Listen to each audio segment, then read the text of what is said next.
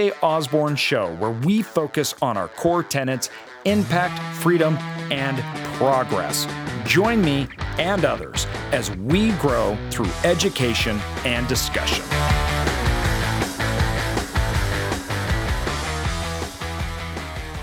Welcome, everybody, to the AJ Osborne podcast. And today I am really excited about the topic. And I'm also a little burned by the topic.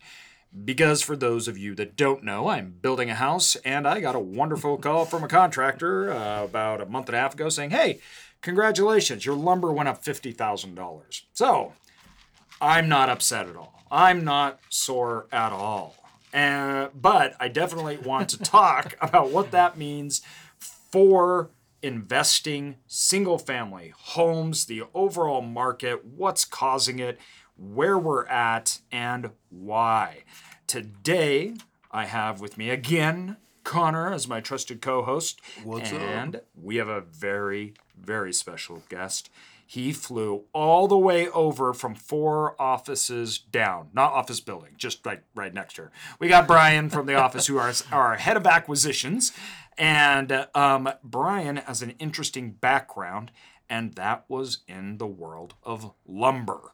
So right. Brian's also an investor, and he runs all the sourcing of our deals, finding our locations, and finding our new investment projects. So for any of you that have invested in our last couple deals, that was courtesy of Brian. So with that, how's it going, guys? I'm glad we get to have a discussion all together here on the mic. Yeah, excited to be on. Excited to talk about two of my favorite subjects.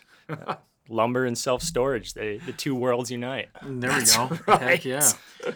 Bring it on. And it's funny too, because maybe I'm just a total nerd, but this stuff really, really interests me.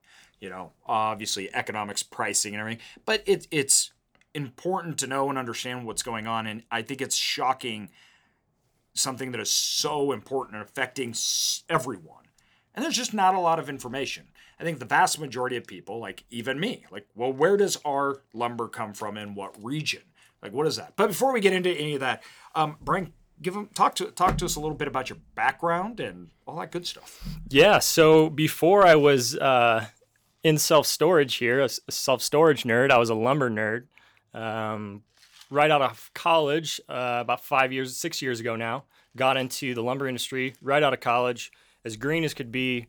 Really didn't know the difference between a 2x4 and a 2x6, and just started from the bottom and ended up moving through Colorado, was in lumber purchasing out in Colorado for a large multi-billion-dollar lumber group, and then ended up here in Boise, and have been in Boise for the past 5 years, and was doing lumber sales, selling lumber, plywood, building materials into different markets, industrial markets, retail markets, which would be like a hardware store, Lowe's, Home Depot, and then into construction markets, selling contractors and multifamily builders.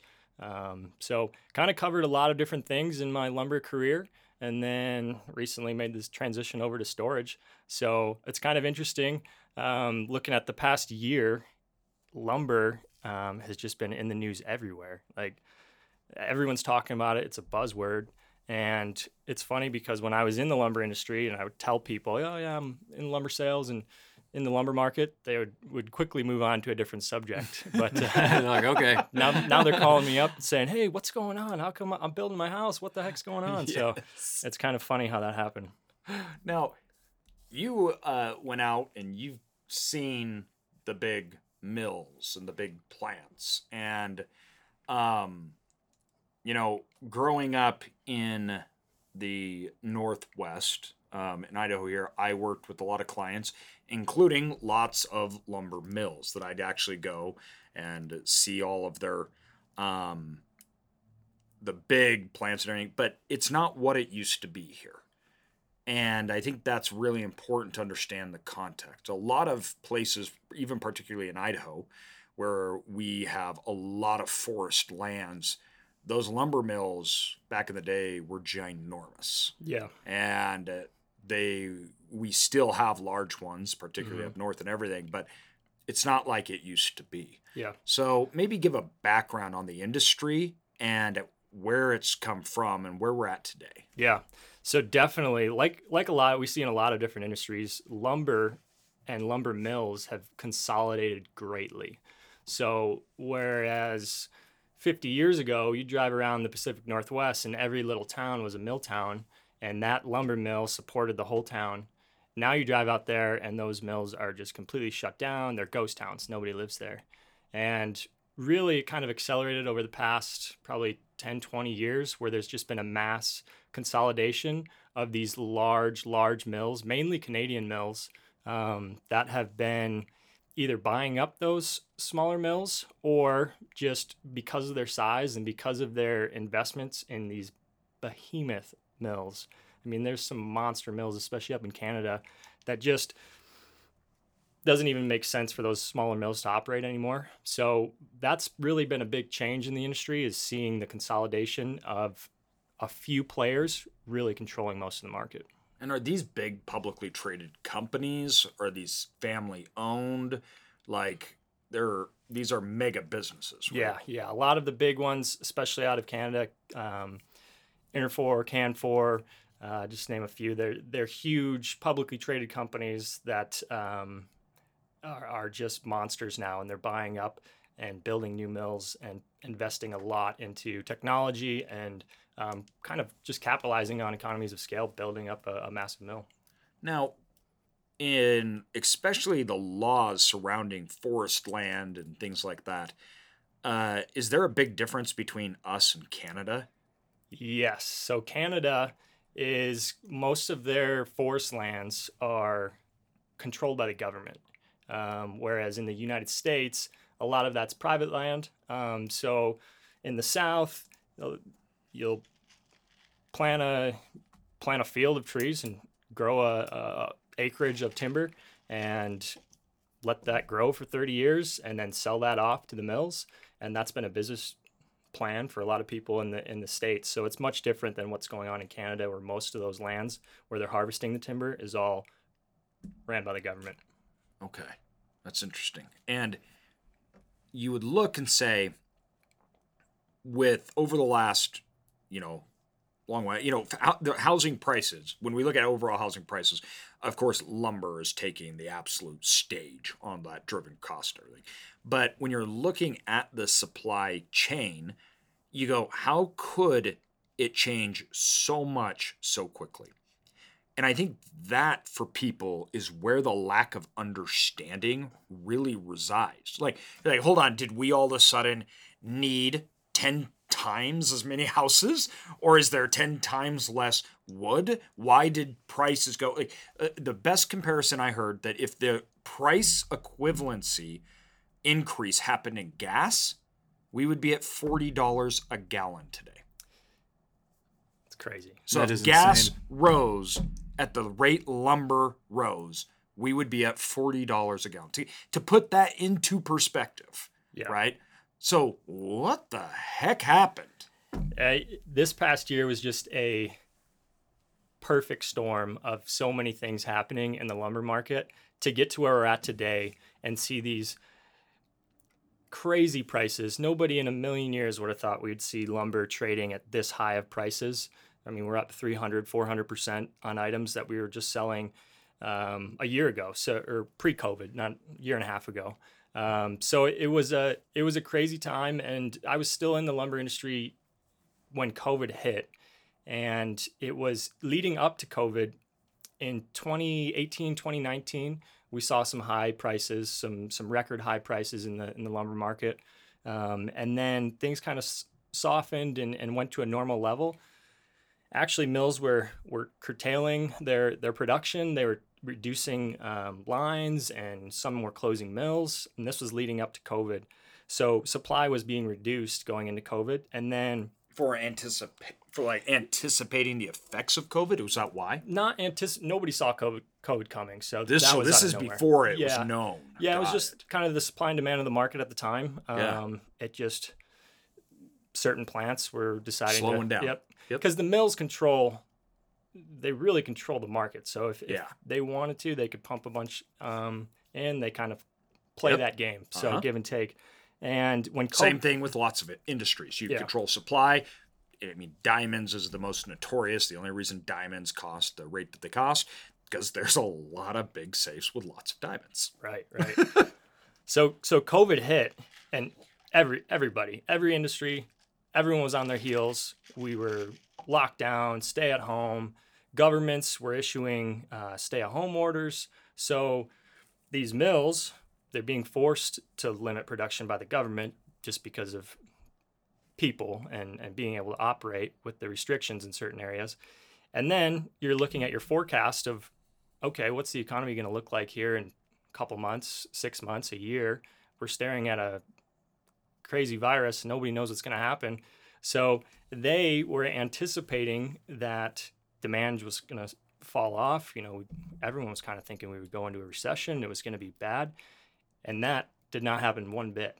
I mean, maybe for a couple weeks there, people were on edge and stopped, but the market shifted quickly. Home construction didn't skip a beat. If anything, it started on its upward trend. People were forced to stay at home during that time. So they're sitting at home, nothing to do, nowhere to travel. They're still, getting paid, getting stimulus from the government. So what are you going to do when you're sitting at home, have nothing to do? You're going to build that deck or build a shed or remodel your kitchen, do home improvement projects. So that was the opposite of what the industry thought was going to happen. And Home Depot, Lowe's at that time, when the lockdowns were full effect, they were a critical infrastructure business. So most of their stores were stayed open. And I remember going into some of those Home Depots and the lines were just out the door. Like parking lots were jam packed. So retail sales and construction really pulled lumber through that time when we were shut down for COVID, and it's really hasn't looked back. They've been continuing to go. We see it in the housing market. It's just been build.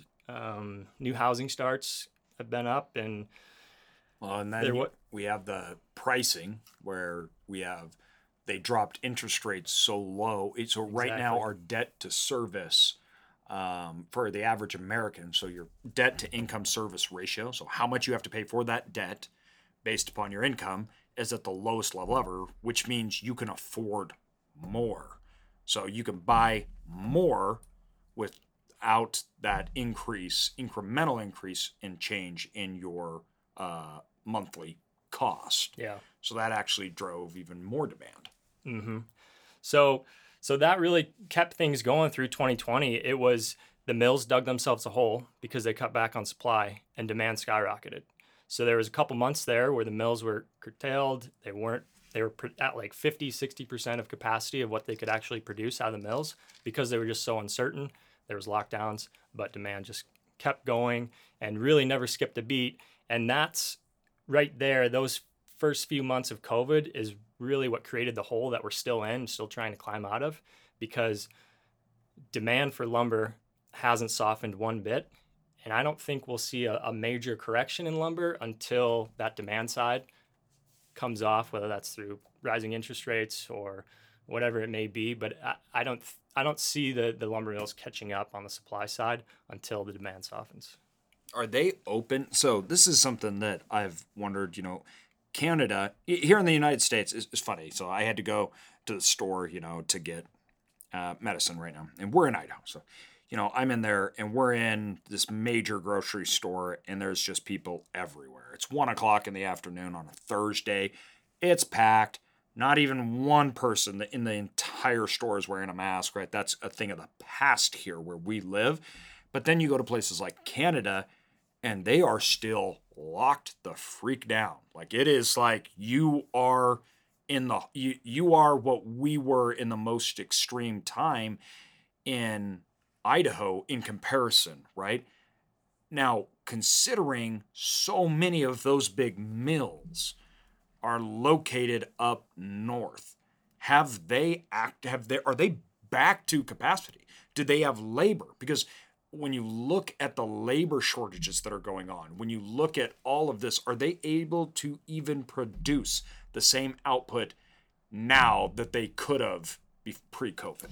Yeah, that's a good point because they are fighting an uphill battle with labor shortage everywhere. Every town you go into, it's a problem to get laborers or get employees working in the mill.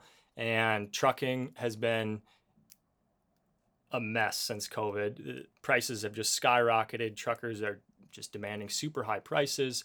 So there's been a lot of challenges for them to get caught up, and that's why we're seeing it drag out so long, definitely. What about inter-country? Like, how's that supply chain work? Because we had some period of times where it got super sketchy. Remember, right at the first, particularly with China, right? It was like this really weird phase where everybody started shutting down borders, and it became air travel, everything. And we saw this in our product businesses, right? So we were ordering products. We should get them here in like a week or maybe 2 weeks that we ordered 8 months ago, however many thousands of units to go to the market, which we've been waiting on for like 8 months because COVID just obliterated our ability to get manufacturing output out of China, but then to get it to the United States. Yeah. Now, of course, that's China, and Canada is our northern state. Please don't get mad at me, anyone from Canada, that I just said that, but we love you guys. So we feel like you're part of the family. Is that an issue, right? Or is that easy to bring stuff back and forth from Canada? I don't know. I haven't heard of any major issues as far as shipping lumber from Canada down to the States. I mean, So that's still Canada's a going huge on. supplier of Yeah. lumber for the United States. So I haven't heard of anything big challenges. Now with the international markets, like you mentioned, China, we bring plywood up from South America, China, Indonesia. So all those markets, import markets, definitely. You may been not affected. know this. I definitely don't, but it's a question. Like, what percentage? So it's interesting we said that. We're in the Northwest sitting here. So Canada is like closer to us than most states. So we're talking a lot about Canada, principally too, though, because a lot of our wood supply in the Northwest comes out of Canada, right? Now, I didn't know this because I just thought all our natural resources from wood and things like that come out of the Western United States, the Rocky Mountains. But there's a whole nother part of the United States that actually produces goods. Wow, it's amazing. I don't know why I feel so dumb that I didn't know this, but apparently they grow a lot of wood producing trees down south that they use for lumber. Yep.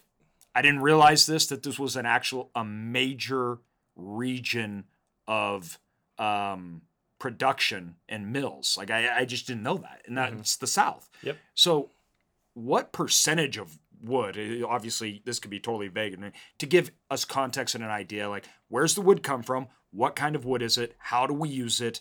Because I'm totally novice at all of this. I don't even know how to swing a hammer. Yeah. So when we're talking lumber, we're mainly talking softwood lumber. That's what's going to be used for home construction. That's your typical 2x4. You go to Home Depot and buy a 2x4. That's softwood lumber. And so those trees grow in different regions. If you look at a map of North America, you've got the Pacific Northwest that extends from Northern California, Oregon, Washington, Idaho, up into British Columbia. That's a big lumber producing region. And that primarily the species that comes out of there is Doug fir.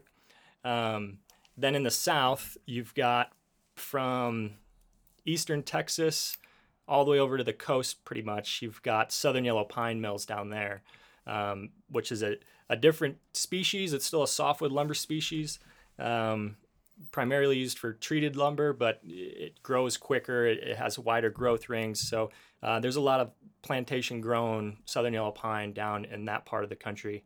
And then you look up in northern Canada, eastern Canada, kind of stretching across into the Midwest. You've got SPF that comes out of there. So there's kind of those three main lumber producing regions. And then as far as what regions using what species, it really just depends on the transportation. So here in the Northwest, we're right in the breadbasket of fir. So we use a lot of Doug fir in our construction. In the South, they'll use southern yellow pine. They'll rail car a lot of SPF out of Canada down south. I would say majority of the country is using SPF. for just their traditional lumber construction. Now, what kind of materials, wood speaking, are we bringing in from other countries, and what do we use for that? Yeah, internationally, I would say Outside Canada, right? Yeah. They're part of us. Yeah, one and the same. As far as like softwood lumber for home construction, so your sticks of lumber, most of that's not being imported. There's some that comes out of Europe that they'll use, but for the most part, our 2x4s and 2x6s and 2x8s are coming from North America. We do import a lot of panels, plywood. OSB comes from different parts of the world. Cedar pickets, like your fence pickets, a lot of those are international now. So we import a lot of those from, say, China or those markets over there. So some of the more nuanced lumber and building materials will come out of there, but still a majority of it, the bulk of what we're using for construction is coming out of North America.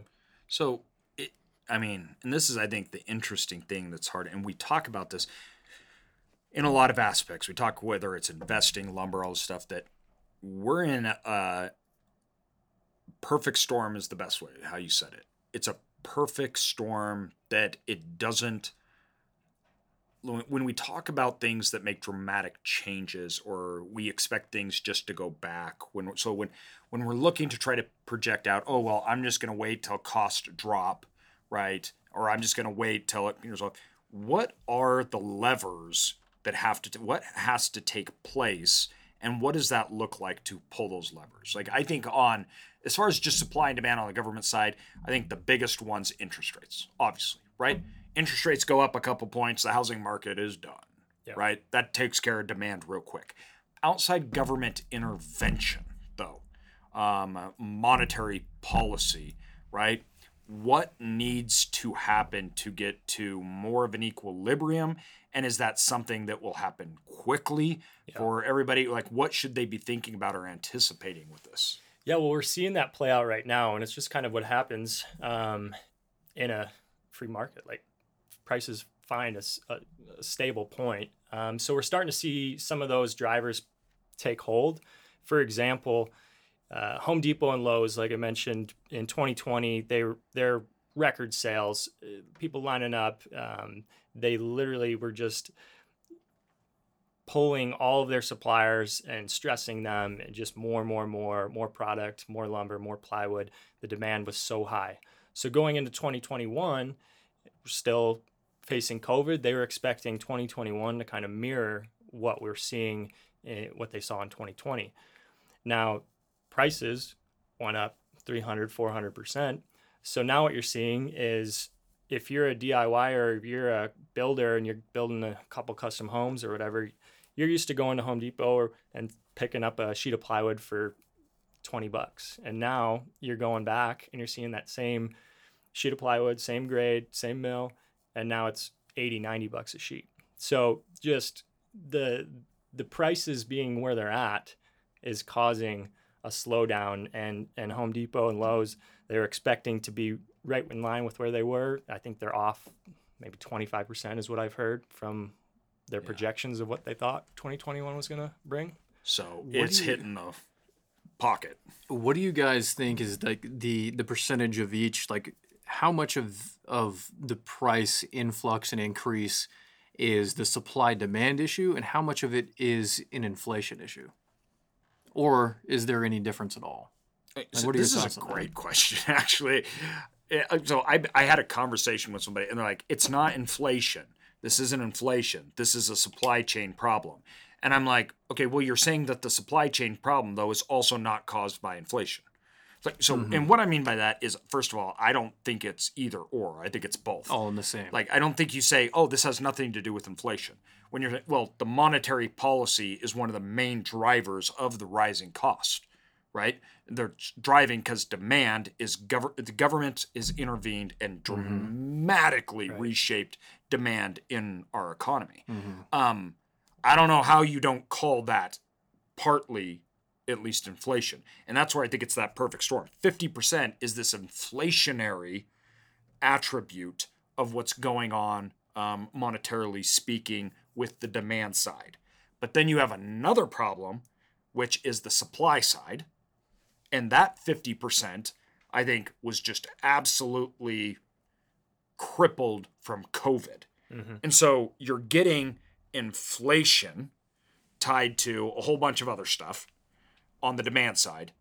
And then on the other side of that, you're getting a crippling effect to the mills from COVID. That's my idea of kind of where we're at. It's not one necessarily or the other.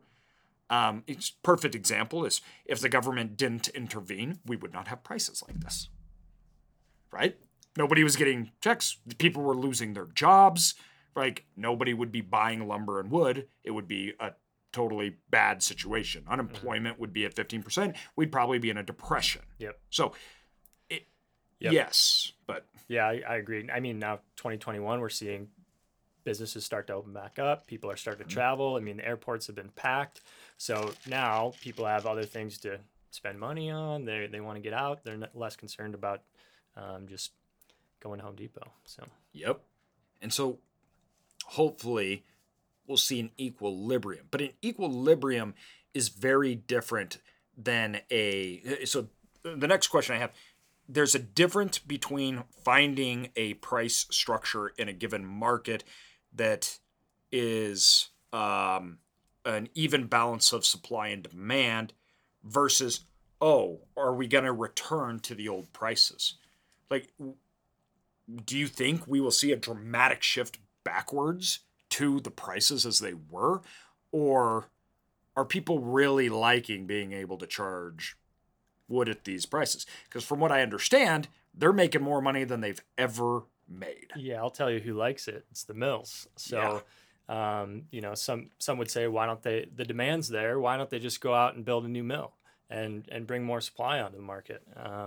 But these record prices, they want to be strategic on that. They want to serve their customers and go about that correctly. But at the end of the day, they're driven by money, and this past year and a half, they've been doing very well. So the law of diminishing return. So if I can increase my output by 20%, but if that stops prices from going up 400%, that makes no sense at all. Yeah. I increase my sales by 20%, but I lose, 100 or 150% in the pricing structure.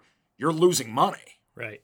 And these days to build a new mill, I mean, you're looking at least 2 years, $50 to $100 million investment. So it's a big deal. It's because of the consolidation and the size of these mills, it's much more involved to invest in a new lumber mill. It's depends on where you're at and where you're pulling logs from. So it's not as easy as with the old days when they could just go start chopping wood, fire up a plant and start going. Well, the restrictions on these companies, I'm not saying that even in necessarily a bad way, but like if you're in Idaho and you're like, I'm just going to go harvest 500 acres of wood, good luck. Like that's just not something you walk out and do. Right? So this comes down to land ownership, cooperation with the governments, permits. You have to get foresters out there to start to do measurements. They have to look at wildlife. You have to look, it's transportation. Can you build roads? I mean, this is not just something you go, we're just going to go get we're going to increase our output by 20%. It just doesn't work like that. Yeah. So it's kind of both. They do like the prices, but also it's hard to ramp up a natural resource like that. It's the equivalent of saying, why don't you just go get more gold?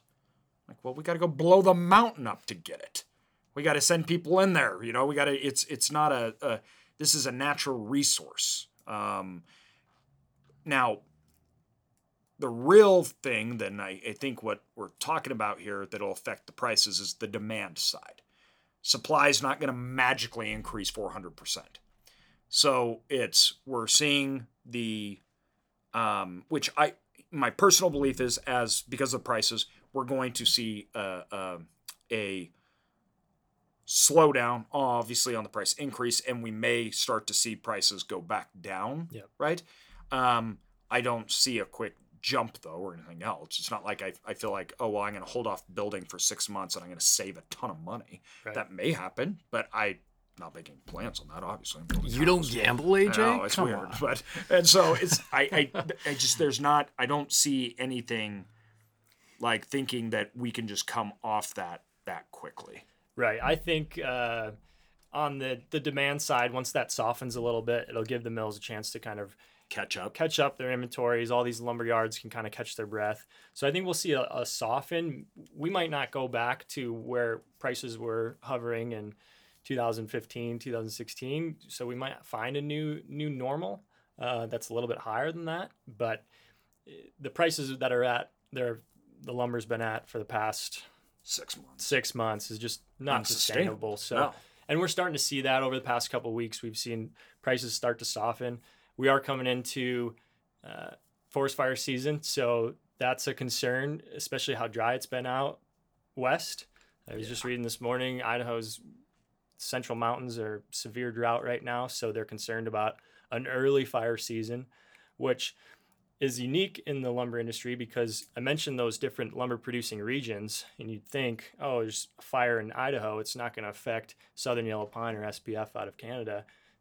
Those prices for those species should stay stable, but lumber is tied into all aspects of a global market. So if there's fires in one part of the country or one part of the world that are devastating, all lumber prices are going to follow that trend, follow those prices up. Because you have to make up for the loss. Right. So you got to start shipping different kinds of wood. The only difference of the regions is how easily it is to supply. But if one lacks, you got to even that out because the demand hasn't changed. Right. So we'll see what happens through the end of the year. I am expecting prices to come down a bit, but where we find a new level, we'll see. Well, I hope it comes down off 400%. I mean, this is we'll see what happens. And it's creating, especially when you live in areas like ours or Nashville or Austin, Texas, when we also at the exact same time have a housing shortage. So we're in a situation where land has exploded in value. Housing has exploded in value. Now to go replace it, to go build your own, to just even get, houses up, the cost increase is staggering. And that has massive effects on economic growth. If we're looking at can an area sustainably grow at a certain rate, housing is one of the main factors. If you don't have housing, people can't live there. I mean, it's not rocket science, right? So in these areas of the country that are growing at rates that are just incredible, historically speaking, we have to house these people. We have to affordably house these people. We also see in places like California, when housing gets up to $1 million on average, homeless prices or homeless populations start to rise dramatically. Why? Because the average person can't afford $1 million house. So, it's a really big issue when we look at these price increases on not just that one thing. Right. This is a housing, lifestyle, affordability, population problem. It is a core tenet of society. And when we see increases like this happen, it should not only be staggering, but it should be very troubling for people, because even if you have your own house, well, that doesn't mean that you're not affected by everything that's happening, right? That doesn't mean that there's no consequences to society. That doesn't mean that all of a sudden, like in areas like ours, locals are now pushed out. They can't even afford to live in these areas. They can't replace the land. They can't replace the home. And now this idea of owning the kind of home that they ever wanted, that's all changed. So now how does the family dynamic structure change? I can't have as many kids as I want. I can't even get out of an apartment. So I can't have 3 kids. And all those, it's a thing that if it doesn't get fixed and it goes on too long, the long-term impacts in local economies and societies are dramatic. Yeah. Yeah, it really magnifies those. It's like leverage. Mm-hmm. And it's obviously, this is a problem that we in America still have this idea of owning a home. And that's, to a lot of people, that is the American dream. which, although people said millennials don't care about that, that ended quickly when millennials all grew up. They are now the largest buyers of homes in the United States. So they spent 10 years saying how owning a home is stupid, until interest rates got low and they actually wanted to own a home. Now they're all buying at the highest time ever, right? Which isn't bad. I don't mean that in a bad way. The denial, though, that life takes place and we all need a place to live and everything else like that, that's irrational to think. And these people do need places to live. They need good, safe communities. And this is one of the biggest driving factors in that. And we need to be very conscientious about that. You need to look at areas where you're investing. You need to look at the demographics of the area and how it's changing due to higher prices.